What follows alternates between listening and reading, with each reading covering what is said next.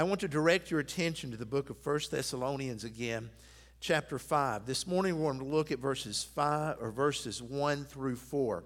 As I mentioned last week, we're in a section now where Paul is writing to remind the church at Thessalonica, and he's writing to remind us about the return of Jesus Christ.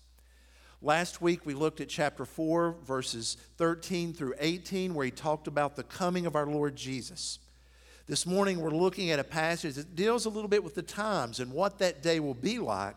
Then next week, as we look at verses 5 through 11, we'll be looking at, okay, the Lord's coming back. There will be a day of judgment. So, Father, what would you have us do to be ready for that day? So with that outline in mind, I direct your attention now to verses 1 through 4 of chapter 5. Hear the word of the Lord. Now concerning the times and the seasons, brothers, you have no need to have anything written to you. For you yourselves are fully aware that the day of the Lord will come like a thief in the night. While people are saying, there is peace and security, then sudden destruction will come upon them as labor pains come upon a pregnant woman, and they will not escape. But you are not in darkness, brothers, for that day to surprise you like a thief. Would you bow with me in prayer? Oh Lord, I thank you for the promises we have read already this morning in your word. I thank you for the glorious truths that we have sung in praise and in worship unto you. And Lord, most of all, I thank you that you are here with us today, that you are gracious and merciful. Well, Father, as we read this passage, we ask you to work in our hearts and minds. I pray, Father, that you would bring us to grasp anew the reality of the day of judgment. And that, Father, we would be willing and work to change accordingly. So, Father, your word will accomplish the purpose for which you send it forth. I pray this morning that we'll find hearts and minds eager to receive your word. In the name of Jesus, I pray. Amen. You know, the feeling of something being left incomplete is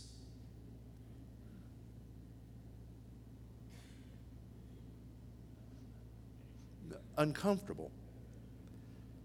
It leaves us hanging. This sense that there needs to be more, there needs to be resolution. We don't like that unsettled feeling when something is left undone. Maybe it's a sentence left unfinished because of an interruption. Or maybe it's a movie that you've seen where at the end of it, the bad guy is not caught. And justice is not served, and you walk out of the theater or you turn off your TV at home thinking, that's just not right.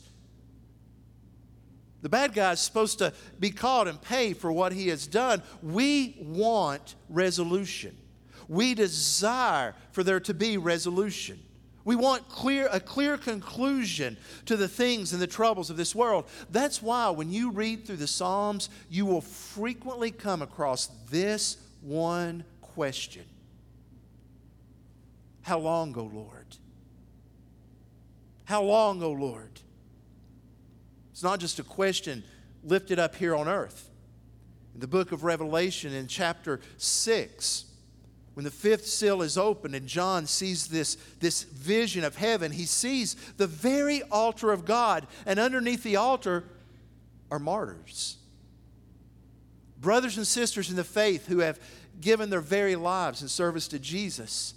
And what does he find? When he opened the fifth seal, I saw under the altar the souls of those who had been slain for the word of God and for the witness that they had borne. Now look what they are saying. They cried out with a loud voice, O sovereign Lord, holy and true, how long before you will judge and avenge our blood on those who dwell on the earth? How long, O Lord? How long will it be before you bring vindication? And notice, if you were to read on in this chapter, these saints are not rebuked for this question. Our Lord doesn't say to them, don't ask of that. Don't seek vindication. Don't seek justice. Rather, the Lord tells them, be patient. Just a little while longer. It's great comfort to us. As we stand by the graveside of those that we love and our hearts are broken and we cry out, Lord, how long will death continue to exercise its icy grip on this earth? If you've ever felt the sting of betrayal or the pain of being treated unfairly, you've probably asked the same question. How long, O Lord? Well, God has promised that vindication will come. He has given His word that He will indeed right the wrongs of this world. He has made a commitment to bring about the conclusion and the resolution to this world so that evil will never have the last word. The Scripture teaches us that this resolution will come on a particular day. A day the Bible calls the day of the Lord. Now this phrase is found in verse 2. You yourselves are fully aware that the day of the Lord will come like a thief in the night. Now, as I've mentioned, this section, starting at verse 13, going through the end of verse 11 of chapter 5, is really one main idea dealing with the return of Jesus Christ. So we find now that as Paul moves his way through what will take place when Christ returns, that the day of the Lord is associated with the return of our Lord Jesus. But keep in mind that the day of the Lord is not a New Testament concept only. It's found in the Old Testament. There are very strong descriptions about what that day will be. For example, when the day of the Lord is described in the Old Testament, Ezekiel 7:7 calls it a day of trouble. Hosea 1:9, it's a day of rebuke. Isaiah 10:3 is a day of punishment. It continues.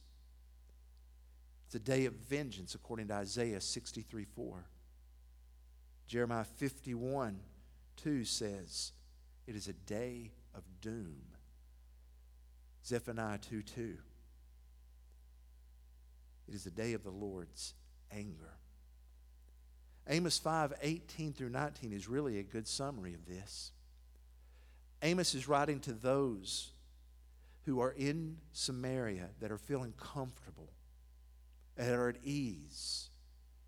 And they pray flippantly that the day of the Lord would come because they think they're okay. They're thinking when the day of the Lord comes, God's going to get them. And Isaiah says, woe to you who desire the day of the Lord. Why would you have the day of the Lord? It is darkness, not light. And look at this imagery. As if a man fled from a lion and a bear met him. So you encounter a lion and you try to run to escape and you run into the arms of a grizzly. Or you go into a house thinking you're safe and you lean against the wall as if to wipe the sweat off your brow and say, I'm sure glad I got away from that. And as you lean against the wall, a snake bites you. It's a warning. Unless we think that this idea of the day of the Lord and this language of anger and vengeance and justice is relegated only to the Old Testament, I would just share with you one example from the New. There are many I could have chosen from, words even from the mouth of Jesus himself. But just one I would remind you of, 2 Peter 3:10. But the day of the Lord will come like a thief. Then the heavens will pass away with a roar, and the heavenly bodies will be burned up and dissolved, and the earth and the works that are done on it will be exposed. We shy away from such language because it makes us uncomfortable. And quite frankly, it should. We should not try to dumb down these warnings and these descriptions of what that day will be like. Some have pointed out that we here in the West, at ease in North America, shy away from such language because we don't understand what true suffering and injustice is about. Because when you speak with cultures and believers in the eastern part of the world, cultures that speak of honor more, they understand that justice is crucial. For example, President Mobutu ruled the Democratic Republic of the Congo from 1965 to 1997. When he was forced out of power, the country collapsed.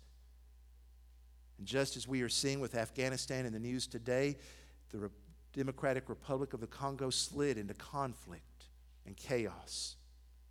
British pastor Mark Meynell tells a story of a friend that he made in one of the adjoining countries, a man by the name of Emma. Emma had lived in Congo. He literally witnessed the country fall apart, and he witnessed atrocities that were committed against his friends and his family members. Emma, his wife, and his 3 daughters escaped Congo on foot. Weeks later, they arrived in Uganda as refugees with nothing.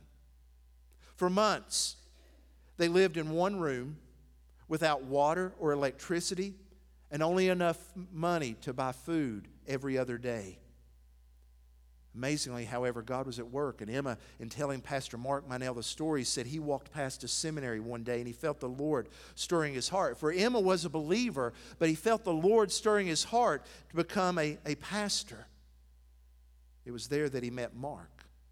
They struck up a friendship, and one evening they were talking with one another in the library, and Emma began to open up his heart and share about the violence and the injustice that he had witnessed and suffered. And he started to weep openly, even though African men never weep in public.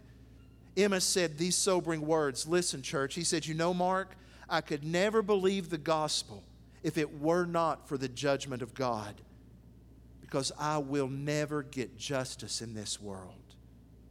But I couldn't cope if I was never going to see justice done." Pastor Meynell comments, "We in the West recoil from God's justice for a very simple reason.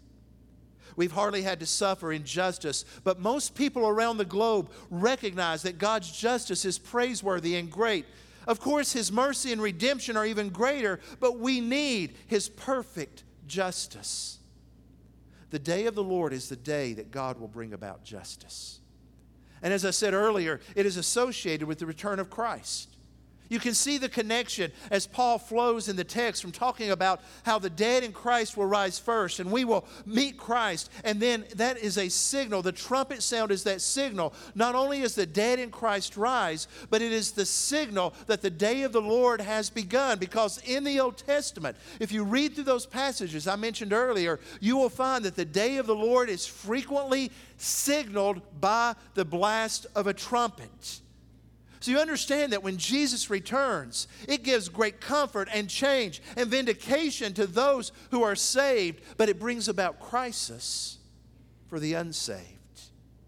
One event that will bring either great joy or great pain. This illustration falls far short, and in fact even seems frivolous, but it makes the point of how one event can do both. As I've grown older, the days of riding carnival rides have long since passed me. I don't do spinny things anymore.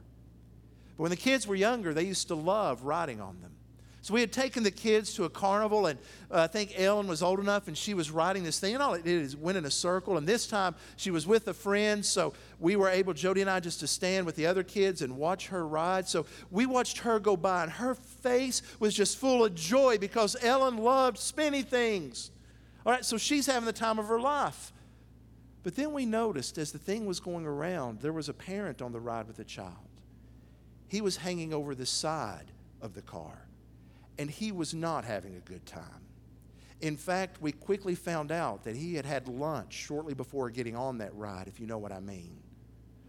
One event, 2 very different outcomes. That's the day the Lord Jesus returns. Now, the Bible is clear. We do not know when that day will be.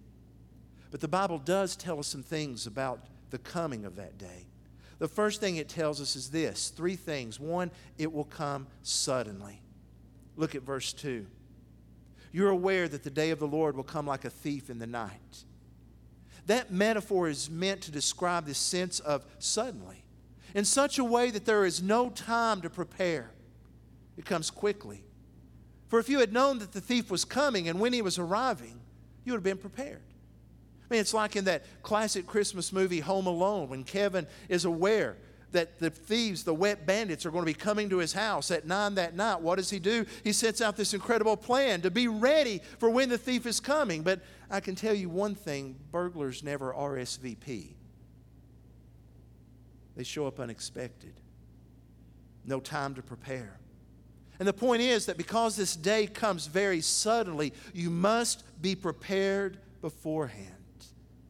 Not only will the day come suddenly, it will come unexpectedly. Look at verse 3. While people are saying there is peace and security, then sudden destruction will come upon them.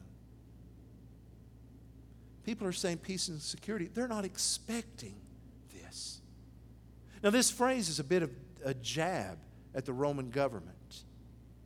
The time Paul was writing, the propaganda machine of the Roman Empire was stating the Pax Romana, the peace of Rome, that they had given peace to the entire empire, which was really not accurate because there were always rebellions breaking out. But they were promoting this idea that everything is secure. Caesar's in charge. The army is there. Everything's good. And so Paul reminds you, when there's peace and security, sudden destruction will come. Jesus said the same thing about the day of the Lord. Look at this passage from Matthew 24. For as were the days of Noah, so will be the coming of the Son of Man. For as in those days before the flood, they were eating and drinking, marrying and giving in marriage. Now look at those things. Is there anything out of the ordinary there? They're eating. We're drinking. It doesn't speak of carousing. It's talking about everyday life. People are going through the normal seasons of life, marrying and getting married. There was no expectation of the flood. And then he says, until the day when Noah entered the ark, as they were unaware, until the flood came and swept them all away, so will be the coming of the Son of Man. Remember, Paul associates the day of the Lord with the coming of Jesus. So it's speaking to this unexpected nature of the day of the Lord. Suddenly, in the normal everyday activities of life. And there's a third thing.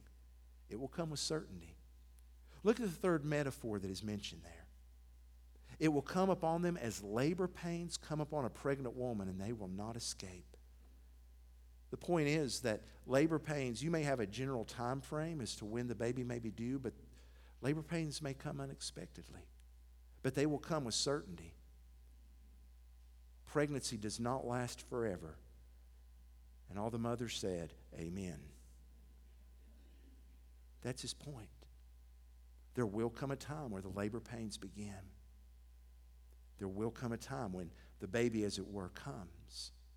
That's why he says they will not escape. There's certainty to this. At some point, judgment's coming with certainty.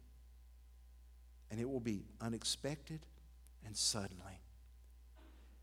In the 1880s, if you wanted to be in the place where all the rich and the famous were going, you would have ended up in Johnstown, Pennsylvania. Because in the 1880s, it was the thriving area on the eastern seaboard. You had the Cambria Ironworks there, the Pennsylvania Railroad. People were moving in. It was covered with forest all around. In fact, the richest people of that time, men like Andrew Carnegie and Andrew Mellon, came out of Pittsburgh to come to Johnstown to fish at a private club and hunt in the woods. In fact, an earthen dam had been built to modify the lake for fishing. On May 30th, 1889, a huge rainstorm came through that area, flooding Johnstown with 10 inches of rain in a short period of time.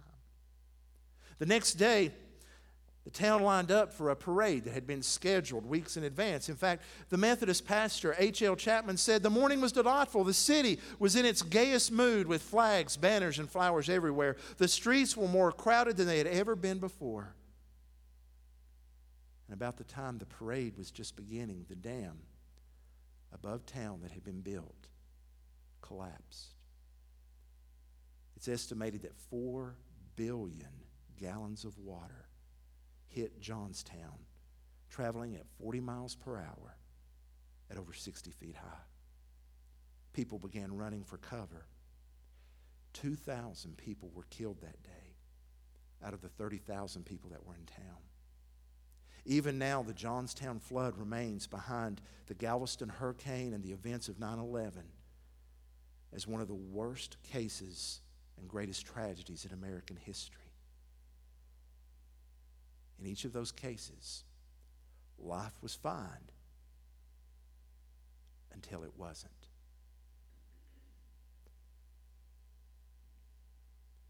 This day will come. Paul writes this in verse 1. You don't need to be reminded of this. And while we don't know details, we do know that the coming of the Lord Jesus will bring about that day. Judgment will begin after the resurrection of the dead, and the Father will judge through the Son. And on that day, our deeds will serve as material evidence as to the validity of our faith. Judgment, as we stand before the Lord, as everyone stands before the Lord, the judgment will include our works. Now let me be clear, we are not saved from judgment by our works. But the book of James is clear that our works will give evidence to the truth of our faith. So we are not saved apart from works, but works demonstrate that the Lord has changed our hearts. So our works will be judged. Our words will be judged. Jesus says that every word uttered, every careless word, will be judged. Not only will our works and our words be judged, but our thoughts and our motives. Our Lord knows the heart. Now, if you are hoping to get through the judgment of God unscathed, let me remind you that to do that, all you have to do is to live perfectly, speak perfectly, and think perfectly. That's all. Those three things. And if you can't do those, you're in trouble. Unless you believe in the gospel of Jesus Christ. Jesus lived perfectly, spoke perfectly, and thought perfectly. Yet he died on the cross. He died to take the judgment of God on behalf of all who would believe. So the glorious truth for the believer is this. On that day when we stand before God, we recognize that we would be undone because we haven't lived, we haven't thought perfectly, spoke perfectly. But we will be able to say, but the Lord Jesus has paid the price for us. His righteousness is my righteousness by faith. So if you believe and repent of your sins, calling out to the Lord Jesus, you will be covered on that day, and that day will be a day of joy. But it also means that you're not in darkness about the reality of that day. Now, next week we'll look at what we need to do in light of that. But this morning I plead with you to consider the awful reality of God's judgment. William Willimon served for years as the dean of the chapel at Duke University. A very prolific author and speaker, he reflected on a time very early in his ministry where he served at a small country church in Georgia. One Saturday morning, William said that he and his wife went to a funeral in another small country church that was not of his denomination. Now, William Willimon said that he grew up in a big downtown church, very proper, very high church. So he had been to funerals before, but never a funeral like this. He said as they sat down and the funeral service began, the casket was left open. And the funeral consisted of the sermon being brought by the preacher. Now, some of you know what country rural preachers can preach like because you've been there. You know what happens when they get going. Just to remind you, I can go there. William Willimon said that the preacher stood and he pounded the pulpit and he looked over the casket and he said these words. It's too late for Joe. He might have wanted to get his life together. He might have wanted to spend more time with his family. He might have wanted to do that, but he's dead now. It's too late for him, but it's not too late for you. There's still time for you. You can decide. You are still alive. It is not too late for you. Today is the day of decision. And then the preacher went on to tell a story of how a Greyhound bus ran into a funeral procession, and he said, and that could happen today. So you should decide. Get your life together. It's too late for old Joe, but it's not for you. William Willimon said he and his wife got in the car, and as they were driving home, he was seething. He was so angry at that preacher. So he spoke to his wife, and he said, have you ever seen anything as manipulative and insensitive to that poor family? I found it disgusting. His wife said this, I've never heard anything like that. It was manipulative, it was disgusting, it was insensitive, and worst of all, it was true. It was true. I plead with you this morning, don't wait. If you are not certain of your walk with the Lord, don't wait. In just a moment, Michael's going to come and we will stand and sing, and I'll be at the front to receive anyone who wants to come. When you come and you say, Pastor, I want to be sure I'm ready, what I'm going to ask you to do is just wait on the front row. Then when the service is done, we'll take time to speak and to talk about following Jesus. Let's pray together. Gracious Lord, your word is true, and your word tells us that there is coming a day when all will stand before you. And the only way that we can be ready for that day is by placing our faith in the Lord Jesus. So, Father, I pray that you would work this morning, that we may have certainty that on the day of darkness, we will be found as children of the light. In your name I pray. Amen.